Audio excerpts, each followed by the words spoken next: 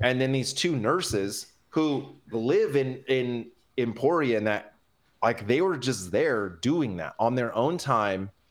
It's crazy. It was so amazing. They just were going around and picking people up that were having issues. And so, it was like I really had to rely on the kindness of some strangers. But that is another thing. Like, dude, you're so far out. And then logistically, business wise, like, how do you even monitor someone that's 120 miles away from like the headquarters? Right. That's really, it's kind of, it'll be interesting because gravel's young. Gravel racing, the sport of gravel. I think people have been riding bikes on gravel forever, but like this gravel racing right now is really sexy. People are loving it. It's super obtainable. Events are popping up everywhere, but that's some good and some bad. And like big brands are throwing money at it, some good, some bad. It'll be interesting to see where gravel will be in a couple years. If it gets super corporate, if it is already too corporate, because I think it like even 3 years ago, it was kind of like, the punk of the biking, like some road cyclists were going to gravel because there was big money involved and like big purses. And so they jumped and it was really neat and sexy. And now it's like, okay, is this cool? Is this not cool? Like, what are they going to do? These next 2 years are kind of going to define the sport, I think. Yeah. And I'm not super optimistic about it, to be honest, because of UCI trying to come in, and then, dude, there's 20, 30 people that are making a full-time living off of being a gravel racer. Yeah. And the talent of these guys is so dumb. I mean, it is just like ridiculous how fast these guys are. And so I like the idea of breaking it up into like an age group type of thing. But then there's this really cool thing about you get to line up next to the pros and you can feel like you can't go play basketball with LeBron James. That's the coolest part about that. But that's really neat. Like you get to line up with these guys that are and gals that are just crushing. And so you can feel just how strong they are and like what it really takes. But the bigger the event, then the higher the costs, the bigger the risk, the more expensive it becomes, the less they can offer. And so I think that you need to go more away from what Lifetime is doing, which is like trying to make these epic, huge events that are open to everyone. Like those should be a little bit more invite only or private, like, or qualify. Like you have to qualify to get there. Cause then it's a better experience for those people. Because when you're like a back of the pack average Joe and you go to Unbound or Crusher and the Crusher, or these big BWR, man, you kind of get left behind, right? Like the aid stations are all designed for the front guys. The course is designed for the front guys. All the media is only around the front guys. So if you are, 10th to last, you get to the aid station, there's no water, there's no food. You know what I mean? Like you're like, what is this? You get to places where there were crowds for the front guys, but now there's nothing, and then your experience is so shitty. And then you go online and you're like, hey, did anyone else have a shitty experience? But then all of the people with a platform and a voice all go, no, it was awesome. And it's like, well, they're not lying, but their experience was totally different, And I remember for sure.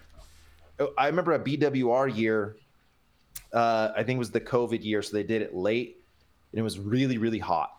And I had no issue with it. I liked the heat, and I was going fast enough to where I got to the aid stations when I needed them. But if you were going 1 mile an hour average slower, you were smoked, right? Because you had no water, and then you were running out of water. Then you got to the aid station, but all the good stuff was gone.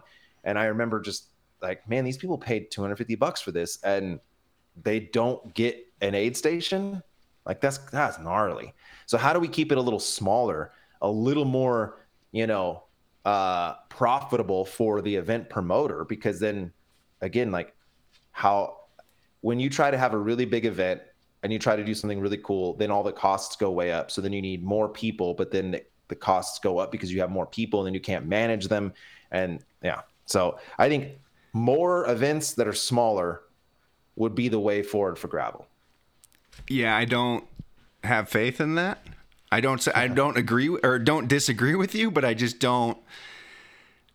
I just know us as a culture. There's going to be the mega ones, and they'll continue to do what they do.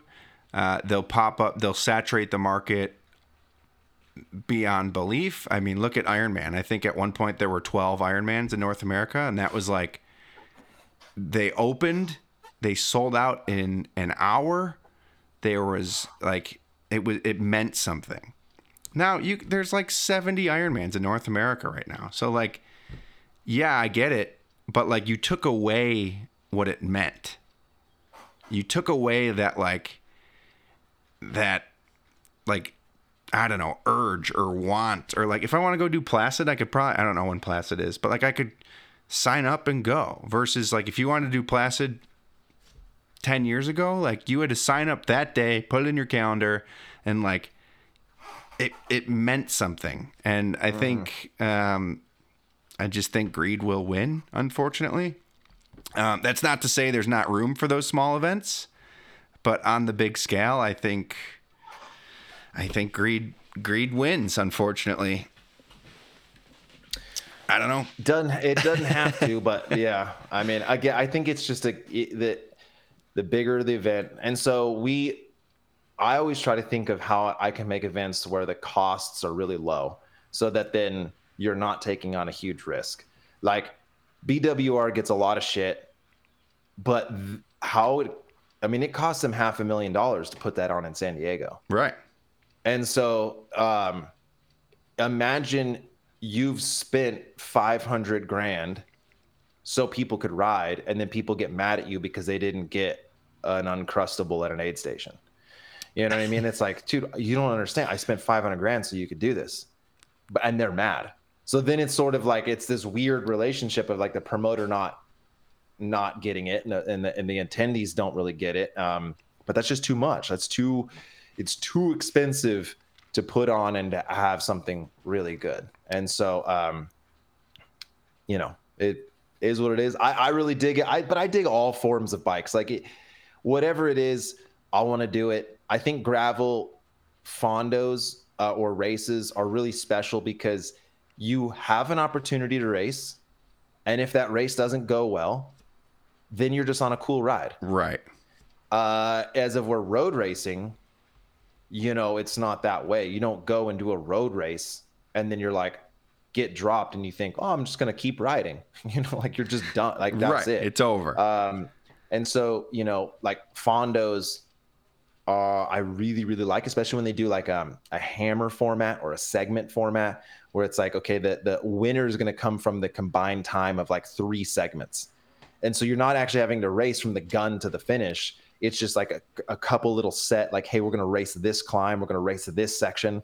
I did the Oat Route San Francisco back in 2018.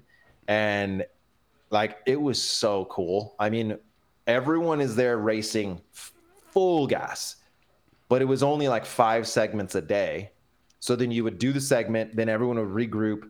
And then, so you had the camaraderie, you're riding in a great place, but then also you were just absolutely uncorking it. It was a lot of fun.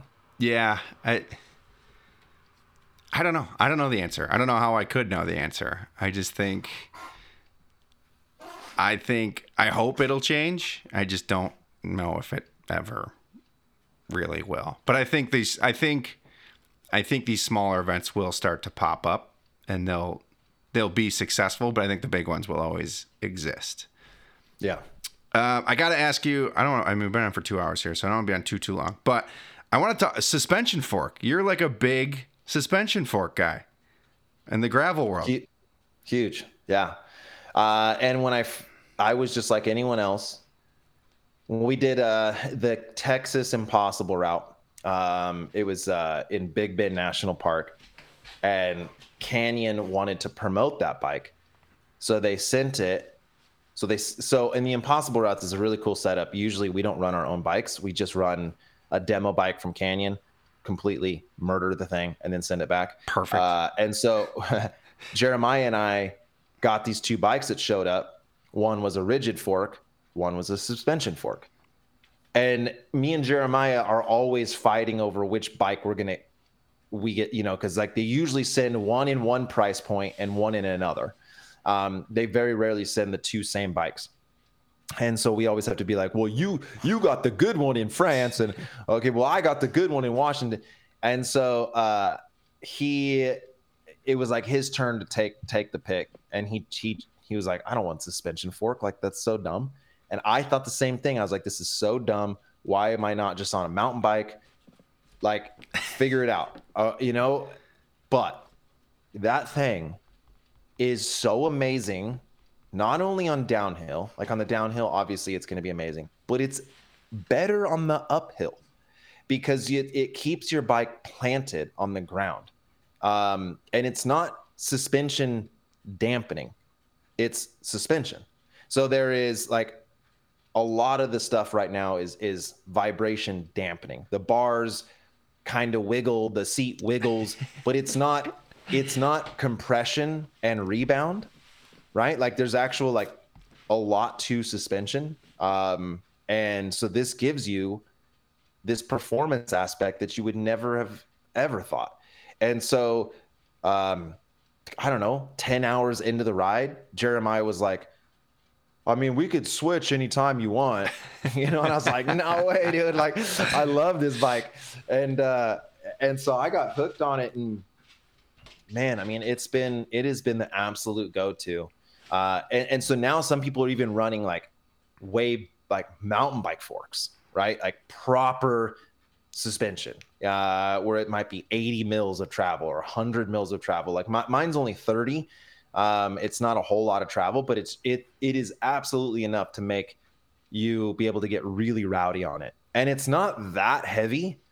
And so, if you were doing like a BWR San Diego where there's so much road, it's really hard to justify it because it's like, well, I need to be on a road bike and I'll just suffer through the dirt. But a lot of the other rides, like I did this Bighorn gravel in Texas or in Colorado, and 1,000% this bike was the way to go because they had like a couple mountain bike trails, and then it was like washboard dirt roads, and so it's just. I think it's so funny. Like I love arguing in general, but I'm like, all right, yeah, okay, we'll put a front fork on it, and then in 2 years we'll slack out the front fork, and then in 4 years we'll add rear suspension, and then we'll just go mountain biking again. Like it's just gonna be like, and I get it. Like it's funny when you hear like the 30 mil. Okay, that makes sense. And now it's like, oh, people are using 80, 100. And you're like, at what point are we just back to, like, if we put 26-inch tires on it, we're just back to, like, the original mountain bike. Yeah, and so some guys are running mountain bikes with drop bars. Right. Like, so they're just, that's what they're changing. They're not trying to take a road bike and put, like, mountain bike stuff on it. They're actually, doing a full-on mountain bike. It's just got drop bars. But it's so hard to explain, but there's a feeling the road bike gives you geometry-wise, climbing and being aero and all that just you're just going fast. And so, okay, like in the rock cobbler video I did, it was like the cow path of death. Like it was just like in Bakersfield, it's beautiful. The number one comment is like, why are these idiots not running mountain bikes? And everyone's like, just run a mountain bike. And it's like, okay, you can, but you're going to be slower, right? Christopher Blevins is a past world champion mountain biker. He was on a gravel bike. Everyone who's in the front is on a gravel bike. So it kind of depends on what you're wanting. Are you wanting to go fast or are you wanting to just be comfortable? And if you want to be comfortable, ride a full suspension downhill mountain bike everywhere because that is the most comfortable thing. Okay. But it's not fast. It's heavy. It doesn't feel right. And so when you're doing gravel racing where you might have 30, 40, 50 miles of pretty much flat road or fast climbs, you want that road bike feel. And then when you get to, some of the gnarly stuff, like I often run a dropper seat post, and then the suspension fork.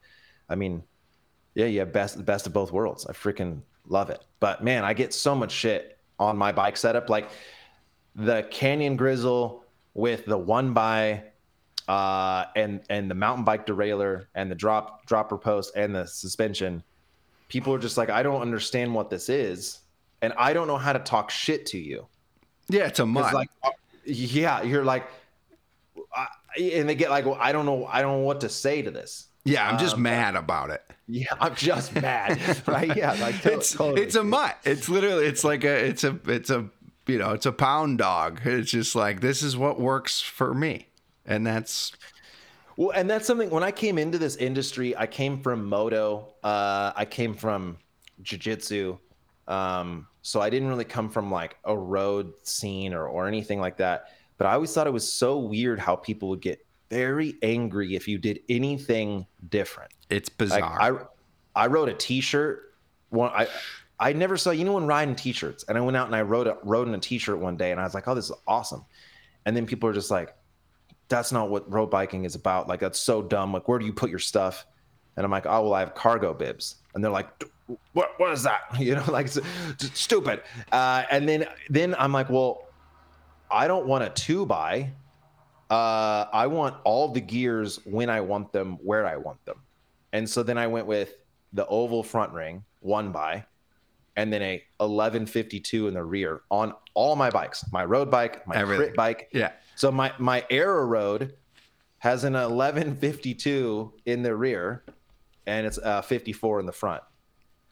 And people are like, that's so dumb. Why 1x? And it's like, yeah, but you have every gear. This one bike can go 40 miles an hour, or it can go 5 miles an hour. And it's awesome. And I'm not like telling you to go buy this system. It's like hacked together. It's like, I can't tell you, hey, you got to be with SRAM, because SRAM, like, I have rotor components with a SRAM derailleur and SRAM chain. You know what I mean? It's just what works. But I don't know, dude. Do different things. You know what I mean? Like, find whatever works for you and roll with it. I love it, and I think, I was thinking about you coming from moto, and I was like, man, the vegan moto guy just doesn't. Like, moto people are tough. That is a tough industry for people. I mean, roadies are tough, gravel, but like moto guys it is a hard group of individuals. Well, they're not very picky. That's true, it's like because you can kind of mask a lot. Like what's the difference between tires and components on a motorcycle? Like, it's so, like, you have to be really, really good to, like, I would argue that a little bit, but know what the difference, yes. Right? And so most people just like, it's got rubber on it, I'm gonna go jumps, right? And so when you come over to road, it's like, well, I don't know, it's got rubber. But then people get so like, no, dude, you have to have this, and it's got to be that, and like, they get super into it, which, I mean, you look at some of the data, and then you go, well, wait, this saves 5 watts, that saves 5 watts, this saves 5. Like, shit, I could just up my FTP by 100 watts by changing my chain lube. Like, yeah, you have all these things that like make it better, but I don't know. It's out of control. Couple more questions for you here. Playlists or podcasts? Yeah, podcasts for sure. I really like to learn via podcasts, so I listen to all sorts of different podcasts. I try to listen to things that I would never come in contact with. So like 99% Invisible is an architecture podcast. Okay. Well, how am I ever, like, I don't know any architects. I'm not into architecture. But like, they have a podcast about the perfect chair. And it's like, it's so interesting, right? They had a podcast about nails, like where to like nails that you hammer into wood, like right. What's the history of nails? And I was captivated. I'm like, I didn't know anything about this, And so like Radio Lab, you know, they've had some really, really good ones. You know, just stuff that like is so outside of my world. That's what I want to listen to. I love it. Fruits or vegetables? Yeah, fruit for sure. I really like fruit, but it's fruit is cold, vegetables are hot, so it's kind of a different. Ooh. Like I wouldn't eat cold vegetables. That's gross. And I wouldn't eat hot fruit. All right. You know what I mean? So like if I'm thirsty, I'm gonna have grapes, or if it's like hot outside, like strawberries.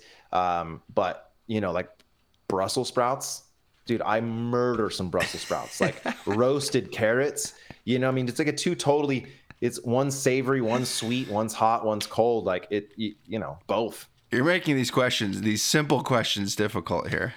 Sorry. No, I don't care. Text or call? Okay. I am such a phone guy. Like I will never respond to any text messages. But if you call me, I'll jump on the call right away. I don't want to. That's interesting. That's interesting. I mean, I know it's convenient, but dude, I need to hear the inflection in your voice. I'm a very emotional deliver.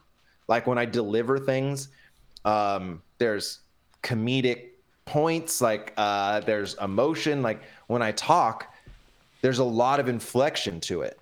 I can't get that via text.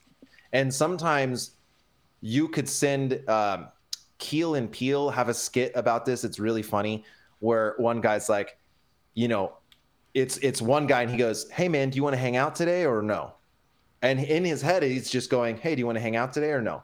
And then the other guy reads it and he goes, "You want to hang out?" "No." He's like, "Well, what do you mean, dude?" You know, and then like he's hearing it one way and the other guy's hearing it the other way. And so like, yeah, I just call. I feel that. Coffee or tea? Dude, coffee. What the fuck is tea? Some people say tea. I'm telling you, it's a thing. No way. My wife is so into tea, man. It's just brown, gross. I mean, I guess coffee is also brown, gross water, but I don't know, man. Yeah, coffee for sure. I am a coffee addict. Have you had coffee and lemonade yet? No. This is my new kick. It's just try it or don't. I don't know, but I'm choosing this hill to die on. Get some cold brew and get some like strong, like good lemonade. Get some ice and just mix them up. It's a little. So it's almost like an Arnold Palmer, but with coffee instead of tea. Yeah. Huh. It'll be better than you think it will. That's how I'm going to sell it to you. Here's the thing: is that I all my coffee is black. Same. So I don't really ever add anything to my coffee. I've never done that. One time my wife had ordered something and like I got them mixed up and I took a drink of her like blueberry, lavender, vanilla, whatever. And I was like, this is a milkshake. This isn't coffee, you know? And I agree with you. And then I was like, dude, if I got into this, I'm going to be taking on an extra 2,000 calories a day. 100%. But I'm telling you, I'm a black coffee drinker. It's just a little shandy. I mean, try it or don't. It'll be okay. I won't be mad at you. I'll try it. If you could cook a meal for anyone, dead or alive, who would it be and what would you cook?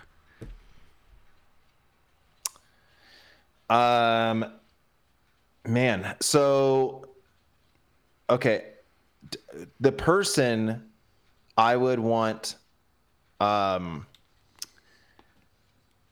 this is kind of a two thing, but like one, I would want to do it with a person that's like has pearls of knowledge.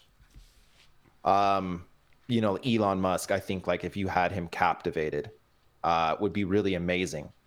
But how could you actually do that? You know what I mean? Like, I don't think he would be so in his mind that having. Well, we're taking all that out of it. If it was just a hypothetical world, like you could bring back Elvis. Like this is all make believe land. So Elon Musk, but you've got him. He's captivated by the vegan cyclist. He cares about you. Yeah, I mean, or then I guess like you know. To be honest, I would want to talk to whoever knows about aliens. Oh yeah. You know what I mean? So give me like an old president who can divulge, or like, honestly, and maybe even the presidents don't know. Like there's someone out there, someone deep in the CIA or like FBI, like someone knows some shit. That's the person I want to talk to. It's right? Tom DeLonge from Blink-182. 100%. Dude, that guy's insane. But he's the alien guy. Some of his stuff checks out. So, but yeah, I mean, I think like an astronaut, or someone that has a life experience that I'll never be able to get to, and I really want to know like how their experiences shaped their life. And then someone who has information that I just cannot obtain. So I think that would be really cool. And I would cook them. I'd cook them. I have these bacon walnut Brussels sprouts, all vegan, that are amazing. I'd do smashed potatoes, which is like, it's not mashed potatoes, and it's not roasted potatoes, but you kind of like, you cut them in half, you cook them a little bit, you smash them down, so then it's like broil. Oh my goodness, it's so amazing. And then probably like some kind of pesto pasta. That's just be really, really good. So I mean, yeah, I'd love to. I love cooking a ton, and I love that experience. Like when you give someone a meal, especially when it's vegan, and they're kind of like, "How good can this be?" And then they're like, "Wait, what did you do to this? How did you make this broccoli taste good?" And it's like salt.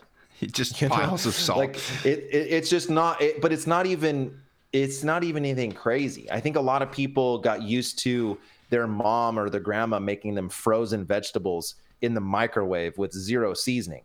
I'm not eating that. That's disgusting. That would make me literally gag. Like steamed, unseasoned broccoli makes me have a gag reflex. So I want, I have this big cast iron wok, which is like, dude, if you're not cooking with cast iron, you have to be. It's cheap. It's so easy to maintain. And there is a flavor you get from cast iron and a forgivingness to the cook. So like if you cook in stainless steel, the window of raw to destroyed is so small. And so you have to be like on top of it all the time. And I just don't see any advantage. As if we're like cast iron, it's like a slow heat. And so it's really forgiving. But I like it. I'd cook them Brussels sprouts, smashed potatoes, and some sort of pasta, and I would want to know about aliens. I love that. That's an excellent response. It's the first time I've ever gotten a no-name response, just a subject matter. Yeah. But I think it's fitting for this one because we don't know who. It could be Elon Musk, honestly. Like he could be the guy who I think he is an alien. Yeah, he could.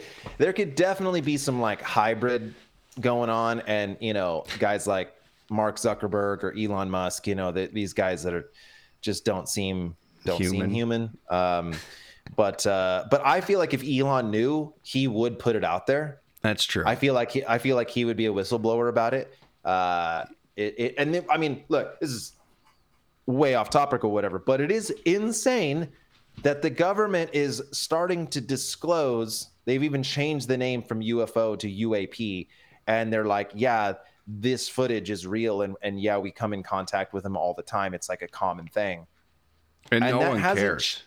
That hasn't changed the world at all. No one cares. No one cares. It's so weird. Oh man. And it's like, it's such a trip because you would have thought that would be such groundbreaking news. No one cares. But honestly, the first like picture of an alien or like an interview with an alien, it's going to bomb. It's going to be like, this happened, and then you're going to swipe to someone opening candy on TikTok. Yep. And it's great. Can't wait. Yeah. The only thing we didn't talk about too much is the Impossible route, which I think most people who know who you are know all about it. You just wrapped up season 2, correct? Yep. Can we expect a season 3? Yes. So season 3 is going to be a little bit different. I've really tried to work on the business model of this because it's super difficult. And so season 1 and 2, okay, we did Hawaii, and that was a pilot episode. And then I was able to get a deal with Canyon and a few other sponsors for 2 seasons, essentially. Season 1, and then we renewed for season 2. But those deals were 4 episodes in 1 year. Each episode being a different place, a different project. And they're very expensive. France cost us $45,000 without me getting paid. Right? That's just hard costs. And so, how do you sustain it? If we're going to do 4 impossible routes in the year? 1, physically way too demanding. Like, it's so difficult to do 1, let alone 4. And then all the other things we're doing in life. And then how do you make money off of it? Because ad revenue is, I had a guy, he goes, well, so what do you make, like $20,000 an episode? And I was like $500, like, what do you, ad revenue, bro? There's no, I'm not making $20,000. Like, there's no way to really monetize it. Like, we get sponsors, ad revenue is garbage. And so we did sell to Outside TV, both season 1 and 2, and they put it on Direct TV. That's really the only place that we made any sort of money. And so when you factor out how much time it takes me to do these, I'm making about 75 cents an hour. Hell yeah. So, like, dude, we're not balling. So season 3 needs to be different. And our plan is to do 1 impossible route a year, but it's epically huge. And then I create multiple episodes around that one project so that we can release, say, 4, 5, 6, maybe 7 episodes of this one project. But it would be way multi-day. So in August, we're heading to Bolivia, and we're going to ride from the Amazon jungle over the Andes to the ocean. Part of this goes up the Death Road. And it goes to like one of the highest points accessible by bike on the planet, which is like 18,200 feet. So that's going to be probably a 6-day adventure. It will cost a lot, but let's say it costs us $50,000. Well, that's the only one we're doing in the year. So now our budget can be, we don't need $150,000 just to get them done. And so if we were able to say get $100,000 budget for the year, we still release the same amount of episodes or more, right? And then the workload is just way less. So then I would release them like every Monday for like 5 Mondays. And so then it's kind of, now I can tell more of a story because I can't really go more than 2 hours. Right. Sometimes like, it's easier to consume, easier to digest when it's in parts. For sure. And so then you can, like, if I did 30 to 40 minute episodes, the total length of time that the story can consume is more, but then we might actually get more views, be better for the algorithm. We also, all this energy goes into it, and then you put it out there for like a 2 or 3 day little hype fest. And then people are like, cool, we saw it. What's next? Right. It's like, oh, geez, dude, like this took me 300 hours to create. Yeah, it creates a little more, one, while you're releasing it, it creates just action on your channel in general. People might go there for an episode, it's not out yet, and then they consume something else.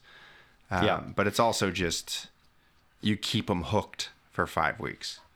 Right. And then you can build off that momentum. And so potentially someone doesn't see it until week 5.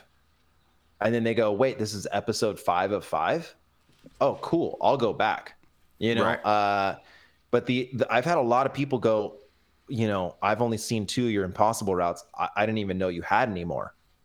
And it's like, oh man, like how do I market that better? So yeah. So Bolivia is is the next one. And so then we can focus on one big project in the year. And I think that's going to be the better way to go.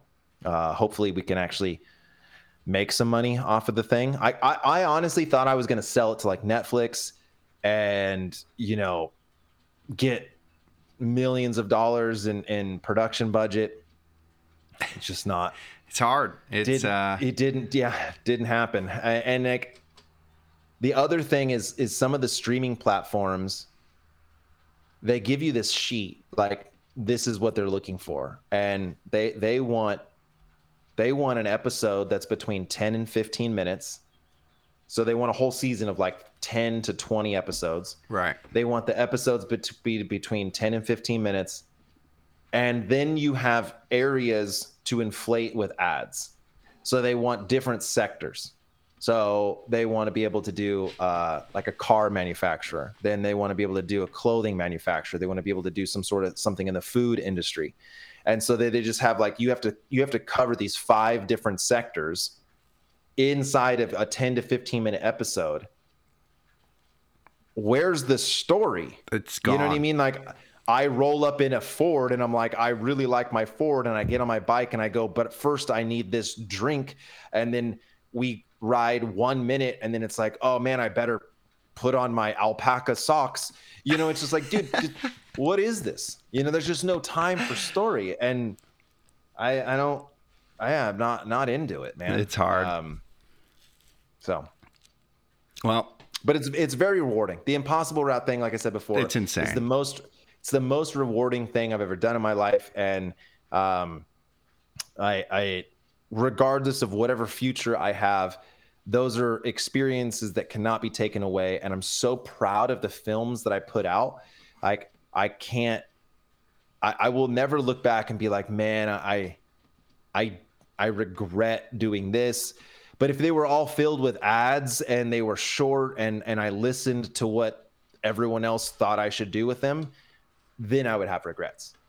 I would have so much regrets. And not to talk shit, but Jeremiah and I had a blowout fight around the France project because he wanted me to change that thing so much. He wanted me to cut 45 minutes out of it. And he was getting pressure from, a sponsor being like, well, no one wants to watch an hour and 30-minute film, make it shorter. And it's like, but dude, that's not like, the project. That's not no. And so then it was really hard to go through that. But then I stuck to my guns. And then, France is probably the best one that I've done. So it was, I proved my vision correct. Yeah, well, I'm excited for season 3. I admittedly have not watched all of them, but they're all in my queue. So I'll get through all of them eventually. It is hard to watch an hour and a half. It's great, but like if I watch them, I want to watch them. I don't want to watch them, like I don't have my phone in my hand, like half watching. So it's for sure. That's where like trainers, like a lot of people get on the trainer and they'll watch the whole thing. You think I'm getting on a trainer? No, I'm just kidding. Hopefully I'm getting back on my bike. I think I'm cleared to go again, so I'm back. So now I got to get my own Impossible route. So we'll see what happens here. Right on, man. Thank you. This is 2.5 hours, so I appreciate you taking the time to chat. I feel like we could talk for 5 hours. So maybe post trip I'll bring you back on in late August, early September, and you can spill some beans about it. Totally. Well, I'm flying out Wednesday to go try to defend the national championship for ultra distance, which is in Oregon. It's 502 miles. It's 32,000 feet of climbing. So it's actually an Everest Rome is what it's called. Like, there's all these categorizations for Everesting. And if you do an Everest in a loop and never hit the same climb again, that's called an Everest Rome. So it's going to be really warm. The West Coast is getting hit hard. Like in Fresno, the town kind of near me, it was projecting 120 degree weather on Saturday and Sunday. So woof. But in Oregon, it's going to be like 95 to 98, which creates a new level of difficulty because, over the course record's 29 hours.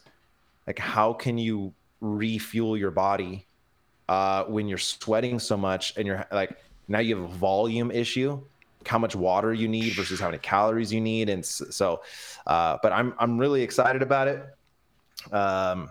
This is my jam. Defending my champ. wife. Yeah. I mean, I've thought about this Strava title for a year, and I it's going to be call me Mr. Two-Time. And like, so in my head, like it's just pinging over and over and over. And I have to make that Strava title. And so no matter what difficulty I get in during this, which there's definitely there are going to be points where I want to quit. That's a given. But then I just go back to, that's the Strava title I want to make. I don't want to make I failed again, or something. So, Mr. Two-Time. Well, Mr. Two-Time, I wish you the best. I can't say I want to be there because I don't. It's one of those situations where I would say I love that for you. 500 miles is something I never want to do on my bike in under a week. So I'm glad that you are doing it. I don't usually do 500 miles in a week. Like usually I'm like 200 to 300, maybe 400 miles in a week. Like that's a big week for me. So 502 miles in, it's 2 days, I guess. We start Saturday morning and I'll end Sunday afternoon. But I'll be streaming it on Instagram. We'll be able to do a lot of content there. So anyways, man, I really appreciate you having me. Thank you letting me talk for hours. Yeah, this is great. Anytime, dude. Awesome. Appreciate it. Thank you so much.